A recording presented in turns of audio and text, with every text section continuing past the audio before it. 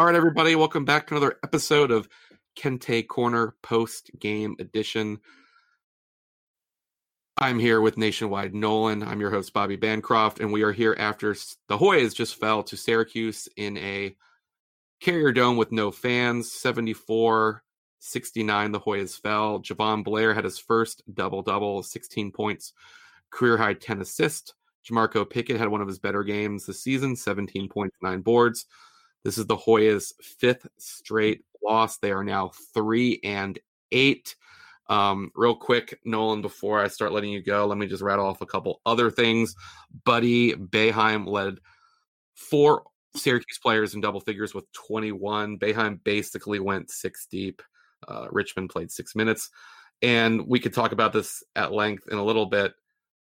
Man, those Georgetown lineups are, I know it's 11 games in and there's a lot of new players, but man, I have some serious head scratching. But let's start off with how you thought offensively they attacked the zone. I thought for the most part they were fine. I think this year they had to go back to a more traditional, put a guy in the middle, you got your big man down low. So it felt like in past years when maybe there was a little bit more talent at the guard spots that Ewing just kind of ran his man-to-man offense. He used some of the same sets, like a horn set, which he tried once in the second half that went nowhere. So I think it was more traditional, just putting Jamarco in the middle. I think that just kind of hinders you a little bit. And I don't mean to criticize Jamarco because I thought he gave you a really good effort tonight. He was the only player that really cared to rebound at all. Yeah. But when you throw him in the middle there, his decision-making and, you know, how efficient of a shooter is he really from that spot on the floor, and just overall as a playmaker, I think you're just lacking a little bit when you throw him in there. So real quick, just to back up, I know people really enjoy the coach type talk. You want to go over for someone listening that might not know what the horn set is? Yeah, I mean, that standard for a lot of teams is just you put 2 post players up at kind of free throw line extended area, and there's a ton of options off of that. I mean, the guard can pick which way he wants to go off the screen. You can dump it into one of those guys and play off of that. So it's not a specific, there's just variations to run off of that, but it's something you normally see versus man-to-man. And you can utilize it against the zone if you want to try to screen the top of the zone or just throw a different wrinkle in there. But like I said, tonight, I think what you saw was just mostly the standard zone offense that you would see almost at any level, just throwing a guy in the middle and trying to play off of it that way. I got a couple different ways I want to go here. So I noticed when I listen and I edit, sometimes I ask questions that are very long or statements I make very long that end up kind of going in multiple directions. So I'm going to try and do better on that. So let's see. So Qudus Wahab started off pretty hot. This is the question I asked Ewing, and I wish I had asked him about Boeheim wearing the towel because I had my hand up, and Ewing, I think, was kind of, I wouldn't say he was trying to get out of there. It seemed actually like he was maybe like swallowed something wrong. He was doing a little bit of coughing. So the press conference wasn't super long. I hope he's okay. Like I said, it seemed like he might have just swallowed it wrong or something. But anyway, Qudus Wahab. So I think Pickett got him on, they came out with Pickett at the foul line. I think he got him for a dunk. And then there was like a pass that got through somehow. Like it wasn't going to Wahab. Yeah. But it got through. So he had I think he had 4 of their first 6 points. He ended the game, with only 9 points. He was 3 for 3 from the line. He only made one other shot after that initial beginning. Were you a little surprised that they weren't able to involve him more because Syracuse didn't really have a center? No, I mean, coming into the game, especially when Sidibe got ruled out for Syracuse, you would have thought there'd be a bigger impact there. There was one possession, it might have been first half, where they kind of emptied that middle part of the floor out and just posted him straight up, and they got him the ball. It might have actually been that time did he get called for an offensive foul? Am I remembering that right? Did he hook somebody? Yeah. I think that was the post up. Yeah. Right. That was really scored on it too. Yeah, it felt like that was really the only time they got him isolated, just one-on-one. But you look at, he ended up playing 20 minutes. He grabbed 1 rebound, which is pretty disappointing. Yeah. which, like I said, it felt like Jamarco for most of that game was really the only person hitting the boards. Which obviously he can't do that. That was one issue I had. I mean, Syracuse, it's not so much. They probably have a little bit more talent this year, but that's not a vintage Syracuse team. So, No. the controllables, just for me, like allowing 12 offensive rebounds to them, again, losing the turnover battle, that's the stuff in a game where you have pretty equal talent that it just kills you. Carey got off to a pretty good start too, and I was actually hoping. I know it's his first year. I don't know. I'm not going to go back and look. It's possible that Siena or Mount St. Mary's played Syracuse, but I actually was hoping. So he was finished 10 points, 4 for 6, 2 for 4 from deep. I was hoping he was going to get more towards like 11, 12 attempts, and I thought he was a potential guy in the middle of that zone from the free throw line. I totally agree with you. I mean, we've talked about it before about can he take on a heightened role in the offense, maybe more shot attempts. Yeah. I mean, you look at his numbers now for the season, he's 22 of 51 from three, 43%, which is well above anybody else on the team. I mean, Blair now, even though he's kind of the noted shooter, you want to say, but we've gone over this too. I mean, his career averages now, it's nothing all that special. So today was actually a good day for him. Yeah. So, I mean, what did he finish today? 4 for 10. Yeah. He'll take that every time. With Carey, it's kind of the give and take where if you throw him in the middle, then you're also losing your best spot up shooter playing off of that zone. So I can see why you don't throw him in there. I think he did get in there for a couple of possessions second half, but I agree that is something I would have liked to have seen more of. Because I think he is one of your more steady guys just as a decision maker. Yeah, I agree.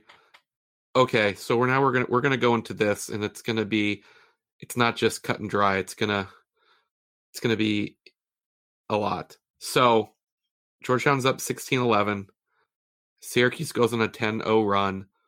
During that time, we somehow got a look at Chudier Bile in the free throw line a couple times, trying to pass to Malcolm Wilson. Okay, we haven't seen Wilson since he's played in 3 games. We haven't seen him since St. John's on the 20th. How surprising now, I'm not trying to blame this run on those 2 guys, but my larger point is it's game 11, it's Syracuse. I think you kind of know what you have in your team, and we're still seeing stuff that we haven't really seen before. Like, am I making too big of a point of this? Or what's your thought about what we kind of saw at that point? And then I'll leave it to the first half only. And then as the game's kind of, it's kind of getting away a little bit, we see Colin Holloway make an appearance. He also, his 4th game of the season, had not played since that St. John's game. If I had told you that, if I said, look, it's Berger, it's Sibley, it's Clark, who started 2 games ago, by the way, and Holloway, like, how surprised would you have been? Okay, I did it again. I just said a bunch of stuff. So let's just talk about the lineups. How surprising was that first half of lineups? Well, I don't want to say it's surprising because we see this stuff, lately in the middle halves of games where he makes those changes. It feels like he'd be much better suited. Okay, if you want to play Malcolm, which I thought Malcolm, again, he showed well. I mean, in the small glimpses we've had, to me, he's shown more basketball IQ than your other option at backup center. He's been in the right spots. He rebounded. He blocked a shot. But when you stick him with Bile, it's just those 2 together. If you want to play Malcolm, make sure Jamarco's out there. If you're playing Bile, make sure Wahab is out there. Just split that up. You put both of them on the floor at the same time, where are you going? Yeah. And then the Holloway appearance was bizarre. I don't know. I mean, no offense to him. Maybe he showed something in practice, but to get to that point before you give Clark or Sibley a chance in that first half. And then Berger you throw out in the second half again with Sibley, which they both. I thought Sibley was encouraging. Obviously, the 3-point attempt from the corner was not pretty, but he did some other good things. And Berger knocked one down.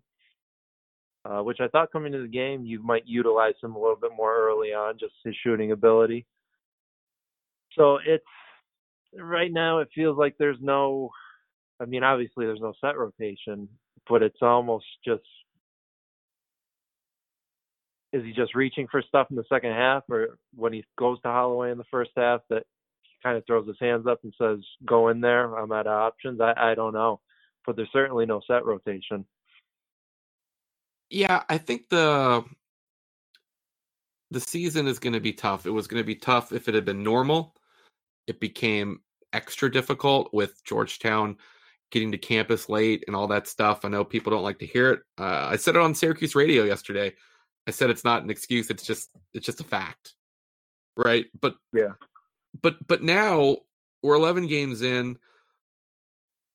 I don't want to, it's disrespectful to the seniors to say it's all about next year, but it kind of is. And that's what's confusing to me in watching these rotations. And you're 11 games in, and Ewing, like, he didn't say it tonight, but a lot of times he says it's his gut. He goes with his gut. Analytics are sort of a tool, and I actually don't care about being an analytics nerd.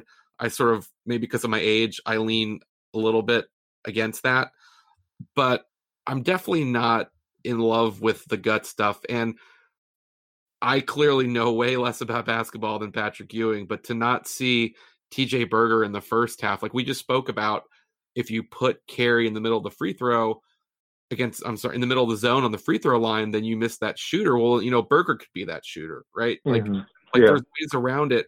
And Dante Harris, probably a blessing and a curse for him and maybe for fans' expectations. He had 22 points, Big East Freshman of the Week in his first outing, unexpectedly. In the 5 games since then, he has 28 points. So I know when he first came in, we were sort of excited about, because, Jalen wasn't really scoring. Like, wow, if you can add a score, this is kind of maybe changes the calculus of the team. So, the idea of living and dying with the freshmen probably is something that has to be done. I think I can't get away from how head scratching it is after Sibley had 7 the other night, what we've seen of Berger. And by the way, Kobe Clark started. I know Devon didn't start, but Kobe Clark started and hasn't really played since. So to me, what's happening now with Patrick Ewing, if you can remember kind of at the end of JT3, he would do things like, if somebody had a good half, he would start them in the second half. And it just seemed very reactionary. I'm not getting a sense that there's a plan. Yeah. Clark is somebody I really would like to see, because I think he kind of fills in a lot of the holes. We talked about the rebounding tonight. He's a kid who will go in there and rebound and give you energy. I thought Seth Greenberg early on, or maybe it was towards the end of the first half, said, Georgetown, they're not taking anything away. They're not making Syracuse feel anything defensively, which I thought was true, that Syracuse kind of just, there was no resistance. And if you throw a kid like Kobe Clark in there, see what you have. I think you saw that with Sibley even second half, just his length, his activity. I think it was Boeheim, one of his shots, he just went up and blocked it one-on-one. So I think it's going to be tough to find a group in conference play that gives you good results no matter what. I mean, they're up against it this year, there's no question. But I do think it's still a group you need to build towards the future, that you have to see what Kobe Clark can do. And in my mind, he did start a couple of games ago. So what did he do to earn that start? And why did he only play 2 minutes? And why has he not been seen since? That's just the confusing part. So great question. I actually asked both of those questions, and he's, he likes his intensity, his defense, he says all this great stuff. And then I said, well, what was it that you decided to go elsewhere the rest of the game? And he said, oh, it's just kind of, I coach from my gut, and I do think that, everyone's excited about next year, right? That's what happens when you're a program that's struggling. Recruiting class is good. The recruiting class is good. It's not Fab Five. And I want to say, since we did the podcast after Muhammad committed, they dropped from like 6 to 13 on 24/7. I did see that. That was odd. Yeah. So I mean, like, look, the numbers aren't everything, but that is everyone's excitement, for next season. And I'm not trying to take that away, but I think Ewing, as the person that's in charge of all this stuff, has the ability to get people even more excited if they can say, we got these guys coming in and they're going to play with Sibley, who we're seeing, with Clark, who we're seeing. I'm not suggesting Berger should play 20 minutes, but I was a little surprised that he didn't get a shot in the first half to maybe, you know what? He's got no problem busting the zone. And then it kind of, it changes Syracuse defense a little bit, right? And you don't really see that. I think you can't just come back next year bringing Cutis and Dante Harris, particularly if Harris doesn't, improve, get off of the whole freshman struggle he seems to be on. His turnovers were fine today. He only had one turnover. I don't know if that's because he was, maybe playing more cautious, but there needs to be something that those freshmen can attach to. And that's most surprising. I want to get your opinion on something else. I said that, and I've said it before, when all the guys left last year, and particularly in the beginning when, Mac and Omier were healthy, the players that were still on the roster were playing hard. Ewing was getting a lot out of them. Everybody felt good about it. And one of the things I thought going in Ewing's favor at that point was he didn't really have to worry about who to play because the lineups picked themselves. Yeah. In the beginning of that season when, Javon Blair got DNP against Texas, I remember I was upset because I felt like this guy needs to come in and hit shots. He's got no conscience. So so when I look at what Syracuse did tonight, Boeheim basically played 5 guys played at least 30 minutes. Braswell got 16. Richmond got 6. I think Georgetown, I'm not even sure which 6 or 7 players would be that, but I think that Ewing would be better off that way, knowing like these are the guys I have to play. Yeah. Just to throw this in there, I find it interesting that Kadary Richmond now is not playing at all after he just got a hint of NBA buzz. It seems kind of intentional so that's another discussion. But I would say, with somebody, take Berger and Sibley for an example, if you could just carve out in your mind in the first half, okay, I'm going to give them, even if it's 90 seconds, 2 minutes, just see what they have. They show you something, extend it a little bit, and you can go back to them second half. I think it's unfair to them to then not play them first half and throw them out there in the second half. I think we saw that Berger, the Butler game, unexpectedly gets thrown in there, gets lost on defense once, turns it over. It's just a tough spot to put him in. And even tonight, I can't imagine Holloway is expecting first half minutes, and then you throw him in and immediately he loses, I think it was Boeheim on defense for an open 3. So I think the kids also have to know, okay, this is my role and this is when I can expect it. Instead, I mean, who knows if even Malcolm Wilson thought he was getting in the game tonight. It's just, you need some sort of consistency with that approach. Yeah, I think that there being some sort of plan within we know, right? This is going to be a bad season. They're 3-8. They don't play any other teams that you look at and you say, yeah, that's a win, right? Like there's literally none of them, right? No, I mean, I don't know what you could point to now. I mean, a DePaul home game. If you don't get that one, who knows? Which happens to be the next game. Yeah, I suppose you could take it and say, well, look, they could have won at Butler, so you win the home game. They were very even with Marquette. Road games aren't really road games because no one's there. So, I guess I'm being very glass half empty, but I'm just very discouraged by the lineups and the lack of consistency. Like you said, I think it's very difficult, whoever it is, whether it's Sibley tonight, Berger last game, to tap someone on the shoulder with 5 minutes left and say, hey, go do something. Now, if they were pros, I would argue that you need to be ready. These kids are on scholarship. Obviously, Georgetown's a great university and all that kind of stuff. But I think it's hard, particularly for freshmen that don't really know what's going on yet, haven't really Hmm. experienced a lot of college ball to just be ready when that. I just think that that's more of a pro mentality. Yeah, it's. I will say they've been a little bit more competitive than I thought this year. I mean, outside of the Seton Hall game, they were at least in every game they played. Even the night, it never felt like they were really out of that. You kind of could sense Syracuse would let them back in it. Um, but it's just, I agree. I mean, and I realize Blair is probably your most steady offensive guy, but he plays the full 40 minutes tonight. Can you give 2 of those minutes to Berger in the first half? You know, it's just throwing those guys out there with no set pattern and it's one thing like you'll see a coach like Roy Williams just loses his mind at his starting group and wholesale hockey lineup changes, throws in other guys as a motivational tactic. And I don't think that's what this is most of the time. It's just trying to throw something and see what sticks. So that's what's frustrating. Yeah, the Holloway one particularly. I think coming in, the tape we'd seen on him was he's a pretty, maybe for his size, an underrated post type player. And maybe that's what the thought Yeah. was, because that is where where he ran on offense. He was kind of down there, under the basket.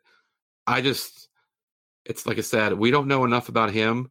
To me, it is just the how random could that be, right? Like it's not like Yeah. he plays a couple minutes every game. It's he hadn't played. He'd only played in 3 games. Same. I Mm-hmm. don't know. I don't know if I'm just harping on And that. I've been down on Sibley, but from the little bit he's shown, He's I, improving. yeah, I don't see how you go Holloway over him in that spot. And I get we don't see practice, but I mean, even tonight, those 6 minutes that we played, if that doesn't garner him some more going forward, then I don't really get it. So he has, I mean, Holloway is what 6'6". He's ground bound. There's limited upside there. Where Sibley is a rangy 6'8" kid. Well, like I said, I mean, you saw him play Bayham straight up, and he defended it well. He blocked the shot. I mean, just those glimpses give you a little bit. And then even late second half, I think it was Dante on the break that threw a bullet at him, and he caught it and he converted. So you've just seen enough to say, hey, maybe we should give him a little bit more time.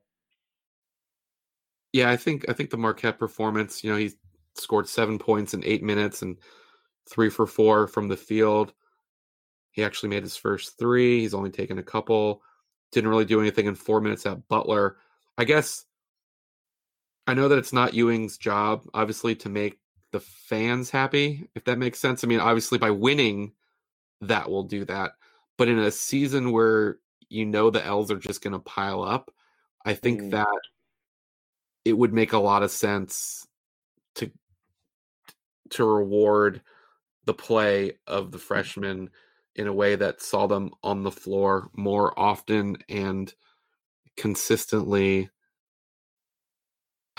So this was the And, last. it's not like this isn't like a form of tanking where we just want to strip it down and see the young guys. Like, there Right. is value in building that culture and winning games. But when you get to a point where it's like, Bielef's not going to be here next year, and he actually played well second half. I thought first half he was terrible, but what's what are you gaining out of that? We know this is kind of a lost season, and while you want guys to earn those minutes, at some point it's that trade-off. It flips in the other direction where you need to play the younger player.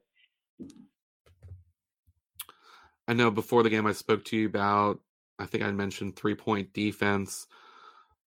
Syracuse didn't go nuts from three, but they were, they hit 40%, which is a great number. They didn't take as many as I thought they would. Georgetown took Yeah. 12, 10 more threes, but they were, I think in the second half, they were 4 for 9. There was just a couple big plays. Like I think Georgetown was down 5. They were down 4, actually. I think, yes, they were down 4. There was like a break. I don't know who was with Blair, but Blair got blocked, and it Yeah. goes down, and Boeheim just drains a three. It's Mhm.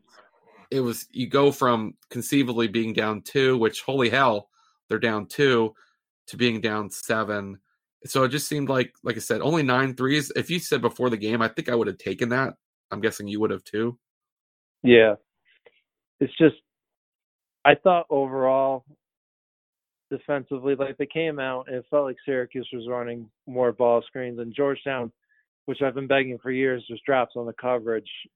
And it didn't seem like Syracuse was getting much out of that. So then they just, all Syracuse does in the half court, they just run the pin downs and the curls for Boeheim, Griffin. And it's just, you get disconnected just a little bit, and there's some separation there for them to get shots off. And they have shot makers, really. And I thought for the most part, probably through the first 15 minutes, you were getting just as good of shots, maybe even better shots, but they have some guys who make them. And they made just enough. 9 is 22. That is kind of a low number volume-wise for them. Yeah. So I think you did fine in that department. I would have taken that. Again, to go back to it, the big number for me was 12 offensive rebounds. And then the big issue right now defensively, I mean, we know they don't take away a whole lot. Their 2-point defense has been fine, but now I'm just looking at this. Georgetown is in turnover rate on defense, 339th. So you're not causing any turnovers at all. I mean, only 9 tonight. So for a team that likes to run, you're not creating any chances on your own to do that. So that's a killer. What'd you think about the commentary?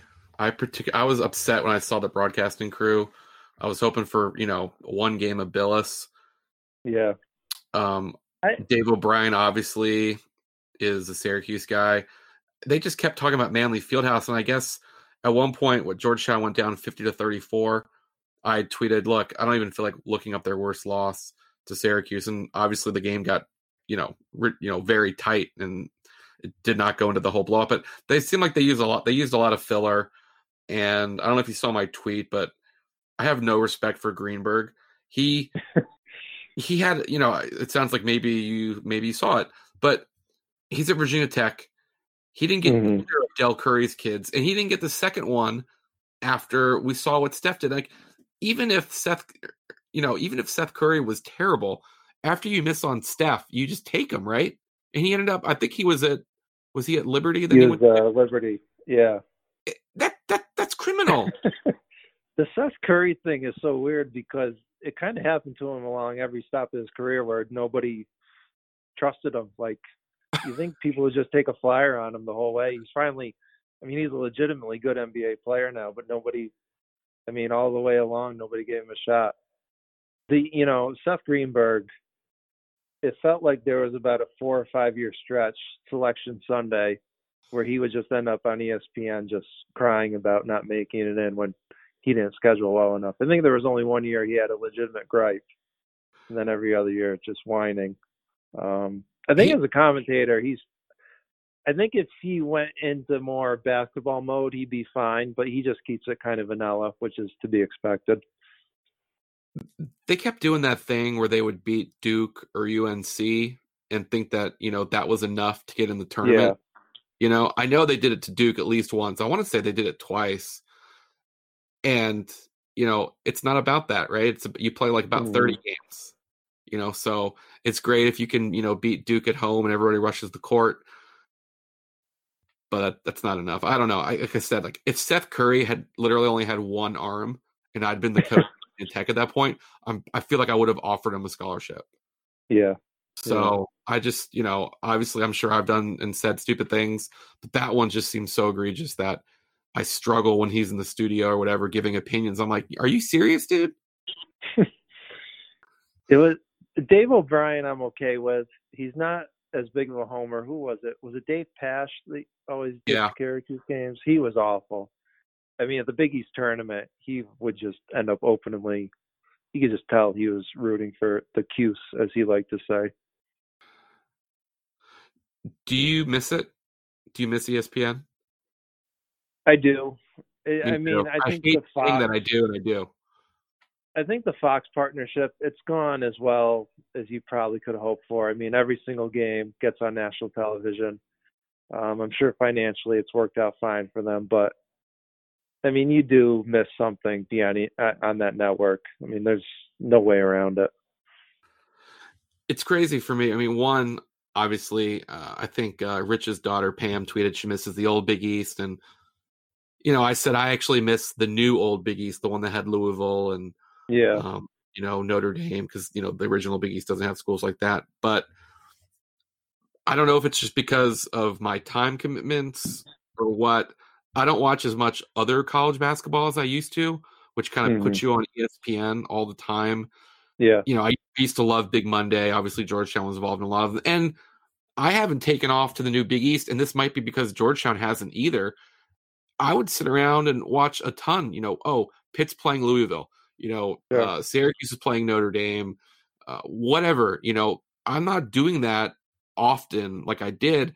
And I think part of that is for me, like when the teams that I have an interest in aren't any good or are mediocre, bad, whatever, it doesn't make me interested. And when Georgetown was ranked all the time, you might take an interest in a game. Oh, well, if they lose, Georgetown might move up, even though the rankings are silly, but they do kind of mean a little bit. So just being on ESPN tonight kind of brought all those memories back to when I cared more about college basketball. No, it's not, I mean, as much as people love the 80s Big East, and obviously you can't compare it to that, but it felt like there was kind of a second golden run there from, and again, this correlates with Georgetown's success, so maybe it does go hand in hand from, It does. Yeah. 06 to really when conference realignment, when it all crumbled. It felt like that window was great for the Big East. Just on a positive note for the conference, though, tonight, seeing UConn win again, they are going to add some juice, which I'm excited about, actually. Yeah, I was thinking about that the other day, and it's great, but I think it's only going to help me if Georgetown could be a part of it. Yeah. They've just been keeping company with St. John's and DePaul for so long that you watch Creighton and you're like, wow, like Georgetown really hasn't been good. While Creighton, when Creighton came in the league, they were good immediately. Then they kind of had a year or two where they weren't good. But, they haven't, it's hard to get into that matchup because it hasn't really been a thing. Yeah. I don't know if we want to talk about this for 1 second. No, you know what?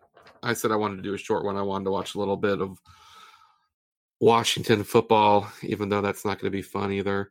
I'll tell you this. We'll talk about this soon. I printed out the Big East coaching records. And, obviously this season's not going to go great, but the company that Ewing is keeping right now with coaches that have coached for as long or longer, and the winning percentages, it's not great. I mean, it's not hard to figure that out, but it's to me, it's a little bit striking when you actually look at it. You print it out and you look at the names, and it's like, sure. Ooh, this is. I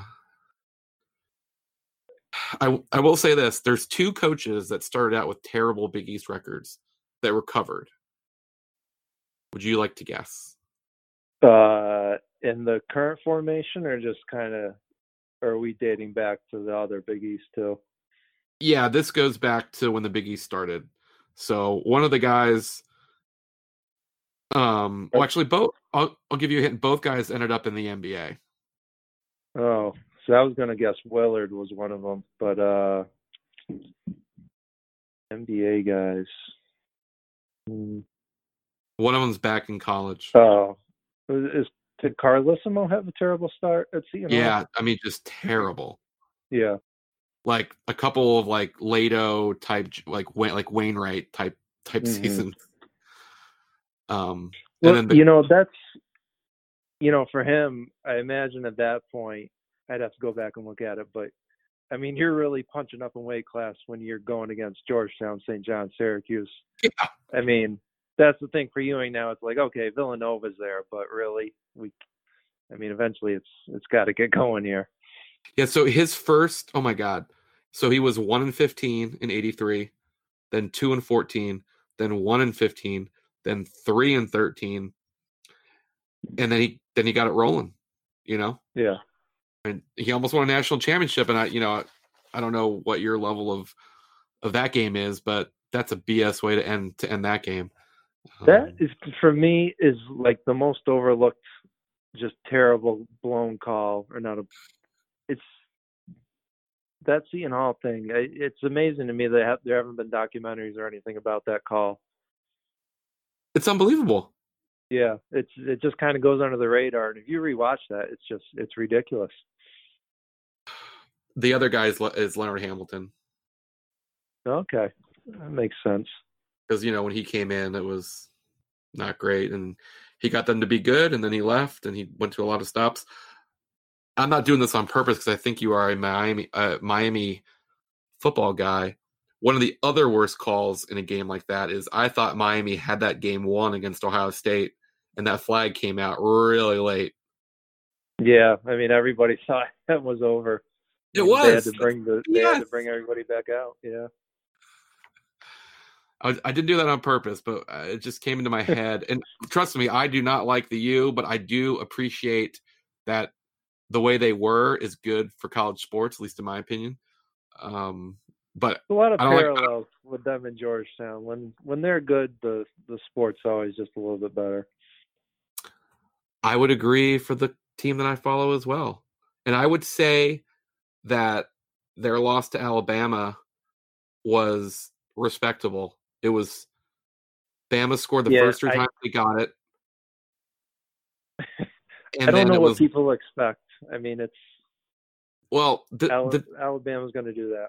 The difference was in the game in 2012 was that, I mean, Saban called it off. Like that game could have been way worse, right? I mean, it was 42-14, and I would say that is a flattering score because Notre Dame could not run the ball and they could not stop it, right? But in this game, they got a couple stops. It was 21-7. I had no thought they were going to win, but they were driving. Book forces a pass, turnover. They score 28-7. But in that game, they could actually run it. It wasn't like a dad playing with their son. No, the 2012, one of my favorite, running off the field interviews was when Kelly said, they asked him what needs to change. Didn't he say something to the effect like, I hope they don't come out of the locker room? It was something like that. Yeah. I mean, it summed it up. Yeah. And at that point, yeah. So I was looking for it to not be that. Maybe that's just kind of an embarrassing way, but there's just a couple teams where, I don't know, turning to college football talk, I was stunned at what happened to Clemson. I just thought Trevor Lawrence was good enough to overcome stuff. And, that's 2 years in a row he's gotten, Burrow did it and then Fields did it to him. Maybe I'm just looking at that wrong. I don't know. Yeah, it feels like, I don't know, just following ACC football, he was great right from the start, but I don't know. Yeah. It doesn't seem like he's improved by a ton, which doesn't mean he's padded or anything, but it's just that I don't know how much better could he really get. So maybe some unrealistic expectations go along with that. All right, look, we can't end this without giving our predictions because I don't think we'll talk before the national championship game. Ohio State, Alabama, it's 8. That seems high. I do like a weekly pick 'em. I really don't know what I'm going to do with that. I think it's Alabama. I think they cover. I would tend to agree. I mean, they have NFL. It's an NFL team, really. I mean, everybody raves about Mac Jones this year, but just looking at that program now, I mean, how many? Yeah. I feel like I could step in behind center and do okay with that team. That's kind of like raving about Ken Dorsey, right? Like, yeah. I mean, basically, I was trying to explain to a buddy. I was like, look, on Alabama, because Notre Dame doesn't really have receivers, so their top 2 guys were hurt, but regardless, even if they hadn't been hurt, their tight ends and they have like big receivers that are kind of like tight ends. But like on Alabama, like you could just throw a slant, and at any point, that could be a touchdown. Mm-hmm. And if your team can't do that, that's a problem. No, I mean they lost their best wide receiver, and then the other wide receiver wins the Heisman. Right, but like if you can get some time and just throw it to a receiver and he has the ability to like separate and get away from people. Yeah. One last thing because this is actually fun. ETN coming back. I thought at the time it was stupid, probably because I wanted Notre Dame to have a better chance to beat them. But what did he gain? And running backs in the NFL don't last that long. So he took a whole nother season of hits for free. Like insane, right? I think free could be argued, but well, okay, at a much lower rate. Yeah, that's probably fair. No, it didn't make sense at the time. And now, I mean, I'm sure. I mean, he cost a year of earning money, and now what the money he'll make now, I'm sure that's taken the dent as well. Yeah, well, I do really appreciate this. I always enjoy these post-game podcasts, and I love college football, so it's really ended in a very nice way. If you're still listening, and I know you are, Georgetown did lose to Syracuse in what probably was their best chance at having a big win of the season. Not that necessarily Syracuse is so great, but I think that when you're a team that's going to have a losing record and you could point to, well, hey, we beat Syracuse, I think this was kind of the spot. I'm disappointed for them. I think it would have been a great, even if that record looks bad, you could point to, we beat Syracuse in the Dome. That doesn't happen every week. What is Wednesday a must win? I mean, are we to that point now? Well, I mean, I think I know what you're saying, but must win or what? Like must win or like lose out? That's fair.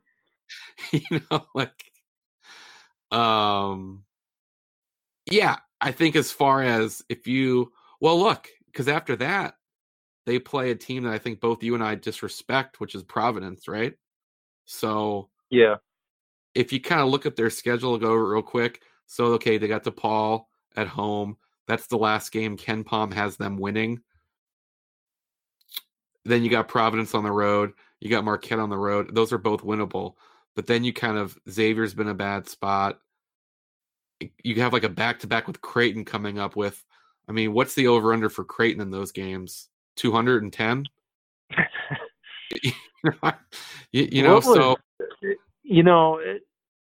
As frustrated as the program can be, and Ewing might have his flaws, I can't imagine rooting for that St. John's team.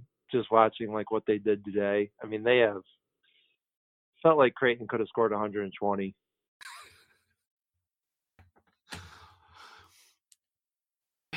Yeah, I guess, they got rid of Mullen, and I don't know exactly how it went, but they did bring in a coach that I would consider an adult.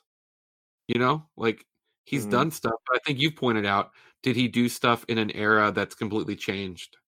Yeah, that's the issue.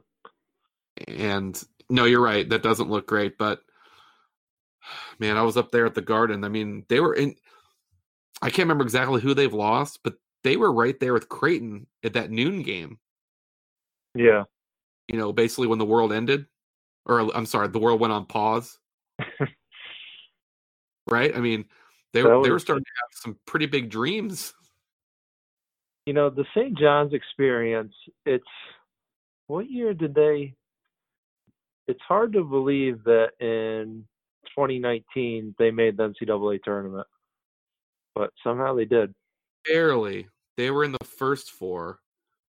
They started out 12-0, which included wins over, well, now it looks good, Rutgers, Cal, VCU, Georgia Tech. Did they go out to Arizona and get it? What year was that? I thought they had a better win. I still think the best job that happened was the year when they were, I want to say they were 0-10 in the Big East, and Mullen got Duke. Yeah, I do remember that. Every once in a while they'll pop up with an unexpected one. What year was that? Okay, they're 0-11 in the Big East. This is the 2017-18 St. John's Red Storm. They're 0-11, including a double overtime loss at home to at Georgetown. They beat Duke. And then they come out and they beat Villanova, who's number 1. Okay. they end the season. Of course, they beat Georgetown in the Big East tournament. That's kind of what they do. But yeah, that's not a. But again, unfortunately, that's who you have to talk about, right? It's Georgetown and St. John's. No, I mean that's the DePaul. company you keep right now. It is the company you keep. All right. Well, the company I keep is going to be editing this, try and get out some of the stupid mistakes I make, and then watching Washington football, like I said, with a quarterback from Old Dominion try and beat Tom Brady. They're still in it. Well, maybe they'll cover. What was it? Was that 10? I don't even know. 10.5. Well, I don't know when they announced Taylor Heineke was starting. It might have bounced up late. I want to say it was like 8.5 for a while. Okay. I wasn't totally paying attention, but I think it was nearing 10. Weird season. Okay, well, I appreciate you coming back. We've missed you for a couple episodes, and I don't know what DePaul's looking like. I can't even believe that's what we're talking about, but we will be in contact, and I'm sure we'll see you back here soon. Nationwide Nolan on Twitter. It's got great Georgetown insight and sports overall. I'm Bobby Bancroft. We will see you later. Thanks, Bobby.